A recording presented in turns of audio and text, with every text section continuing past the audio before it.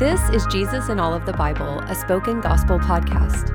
In each episode, we take a quick look at what's happening in a biblical text and how it sheds light on Jesus and his gospel. Let's jump in.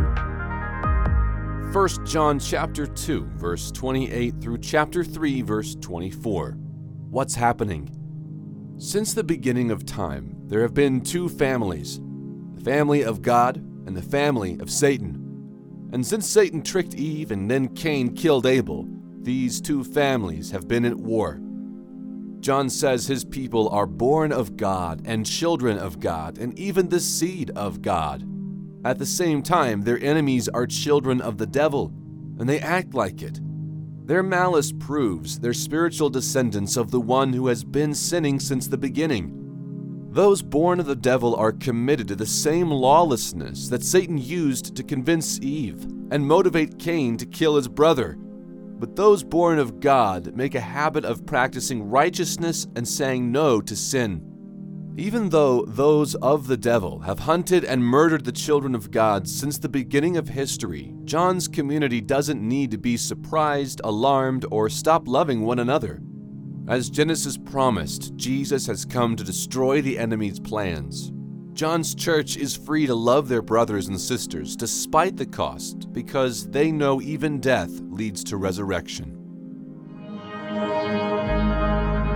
Where is the gospel? In the face of severe persecution, John wants his disciples to be assured that God is on their side.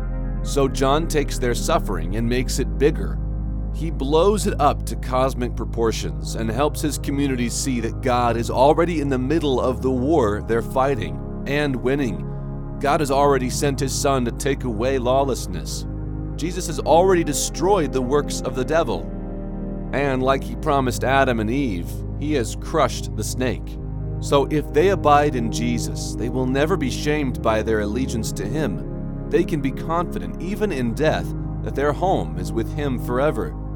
And John also helps his community see just how thoroughly God has transformed them. They are not like Cain, plotting murders. They are members of a new family. Like children reborn, sin is no longer the defining pattern of their life. Righteousness is. And their love towards each other proves they have passed from death to life and are included in Jesus' victory over evil and the grave.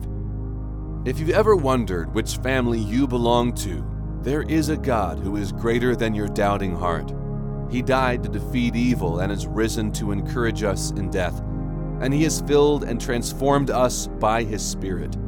We don't need to guess which family we belong to anymore. God has seen the suffering of his family and come to rescue us. And when we trust Jesus and love one another, we can know we are on the right side of the war. See for yourself. May the Holy Spirit open your eyes to see the God who has made us his children. And may you see Jesus as the one who has defeated the works of the evil one. Thank you for listening to Jesus in All of the Bible. This podcast is created by Spoken Gospel. Spoken Gospel is a nonprofit ministry dedicated to speaking the gospel out of every corner of Scripture.